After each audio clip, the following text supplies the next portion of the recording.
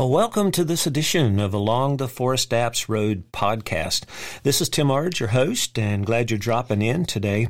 We're continuing on with our series from our ebook, The Complete Guide to Chainsaw Safety and Directional Felling. And we finished up third part of Chapter 7, which Chapter 7 is kind of a long one. We're going to finish up with Part 4, which isn't too long, and then move on to Chapter 8. So appreciate you dropping by. Hope you're doing well. This particular ebook series is available from our website at www.forestapps.com. Also available from Barnes & Noble ebook series. This was a book that I wrote in 2002 in conjunction with Mike Boland, who was a forester in Illinois back at that time, now retired, living out in California. Mike did a lot of work getting all my English correct and those types of things. Hopefully I can read it clearly to you, and I hope you find it some good information that can help you in your chainsawing endeavors. So anyway, we're on starting off on page 103 and finishing up part 4 of saw chain and sharpening. So beginning off this paragraph is the concept. The tool is unique in that it sharpens the round, concave cutting surface of the tooth with the mounted round file and sets the depth gauge in proportion to the height of the tooth with the mounted flat file. All this is accomplished in one pass along each side of the saw chain loop while it's mounted on the guide bar. Each cutter tooth works independently from the other cutter teeth on the loop, but yet as part of the team. The depth gauge is important to the cutter's tooth function. The depth gauge sets the amount of bite or how deep the cutter will attempt to shave out a wood chip. If the depth gauge is too shallow, the cutter will not take a chip. If the depth gauge is too deep, the cutter and sometimes the chainsaw cannot handle the load. This can cause the chain to rock and vibrate out of control and increase the probability of pushback and kickback. The tool sets chip thickness by lowering the tool and flat file into contact with the depth gauge. As the tooth is sharpened, the top plate surface of the tooth declines in height. Look at any cutter tooth and you will notice the top plate goes downhill to the tail of the tooth. The tool rests on top of the tooth being filed and the back of the top of the leading tooth. As the tooth is filed back, the tool drops the flat file into place and reduces the depth gauge height to the correct setting in proportion to the tooth height. This is important because any depth gauge setting tool only works by averages. The height of the 2 or 3 of teeth on the chain loop is averaged to set the depth gauge as the operator files across the setting gauge tool. If you use depth gauge setting tool that relies on this averaging system, soon your saw teeth become inconsistent and the chain begins to cut towards the sharper, lower depth gauge set teeth. This usually promotes circle cutting to occur. When circle cutting occurs, the chain begins to cut to one side and then it binds in the cut about half through the piece. The chain sharp or sharp force tool helps to minimize this effect, since the depth gauge of each tooth is set independently from other teeth.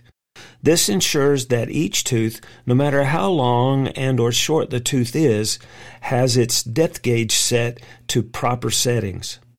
And there's another great feature. While you should always strive to maintain uniformity in the teeth, you don't have to count sharpening strokes or the tooth with this tool.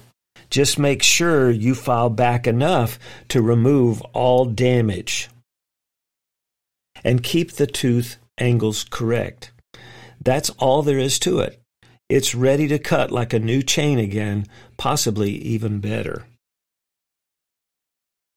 You must reverse the files, though, in both of the guide designs to sharpen left and right cutters on the saw chain. The files only cut in one direction and need to be placed in the guide with their cutting teeth forward. Filing work always takes place with a forward motion of the tool on the cutter tooth. Make note of either the arrow on or top of the crown H on the flat. This will alert you to the proper file direction. The arrow on top of the crown H should point away from you in the guide, and that is easily recognized. Another tool which you don't have to reverse the files is the FURD CSX tool, also is sold by Stihl as a 2-in-1 tool. With that tool, it does the same process, but you just have to flip the tool over. That has 2 round files and a double-sided flat file. Replacing files. The files can be replaced easily. The 5/32, 3/16, or 7/32 inch round file is a standard 8-inch long FURD Husqvarna file and can be replaced easily in the handle when necessary. The flat file lasts and lasts, but when it needs to be replaced, it can be purchased through your chainsaw dealer. Both files set into the guide in their respective slots and lock in place with either wire or slide clips. Important, though, when sharpening any saw chain, it is important to know the manufacturer's suggested angles and depth gauge settings. The shape of the depth gauge needs to be maintained accurately too. Some depth gauges are rounded and others are flat. Make sure you check these settings with your dealer or manufacturer. When you test cut with the chain and chainsaw after sharpening, make note of any aggressive behavior or vibrations. If either exists, do not use the saw chain without correcting the problem. Your safety is at risk. Tool types. There are 2 chain sharp force tool designs that are used to sharpen all popular sizes of saw chain. The first works with smaller chains such as a low-profile 3/8 or 0.325 inch.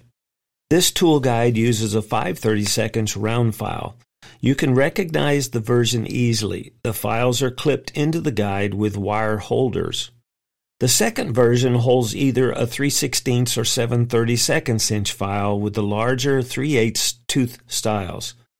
This guide has a slide lock design to hold the round and flat files in place. Grinding systems. Many saw users are against having their saw chain sharpened by a machine, and rightfully so in some cases. If the grinder operator isn't aware of how a grinder may overheat the tooth, this can spell disaster for the chain. Overheating the sawtooth changes the tooth's metal structure and usually leaves the cutting edge unsalvageable. If a quality grinder is used and the operator is trained in its use, the grinder can produce a quality sharpened chain in short order. Crews of any size should look into a grinding system to reduce chain waste and to ensure proper saw chain maintenance. Quality grinders by companies like Oregon can solve many chain problems. I want to thank you for dropping by, and hopefully you've enjoyed Chapter 7 over the past 3 or 4 chapter segments. And hopefully we'll move on now in the next edition to Chapter 8. Appreciate you coming by. This is Tim Ard wishing you good sawing, and we hope to see you along the Forest Apps Road.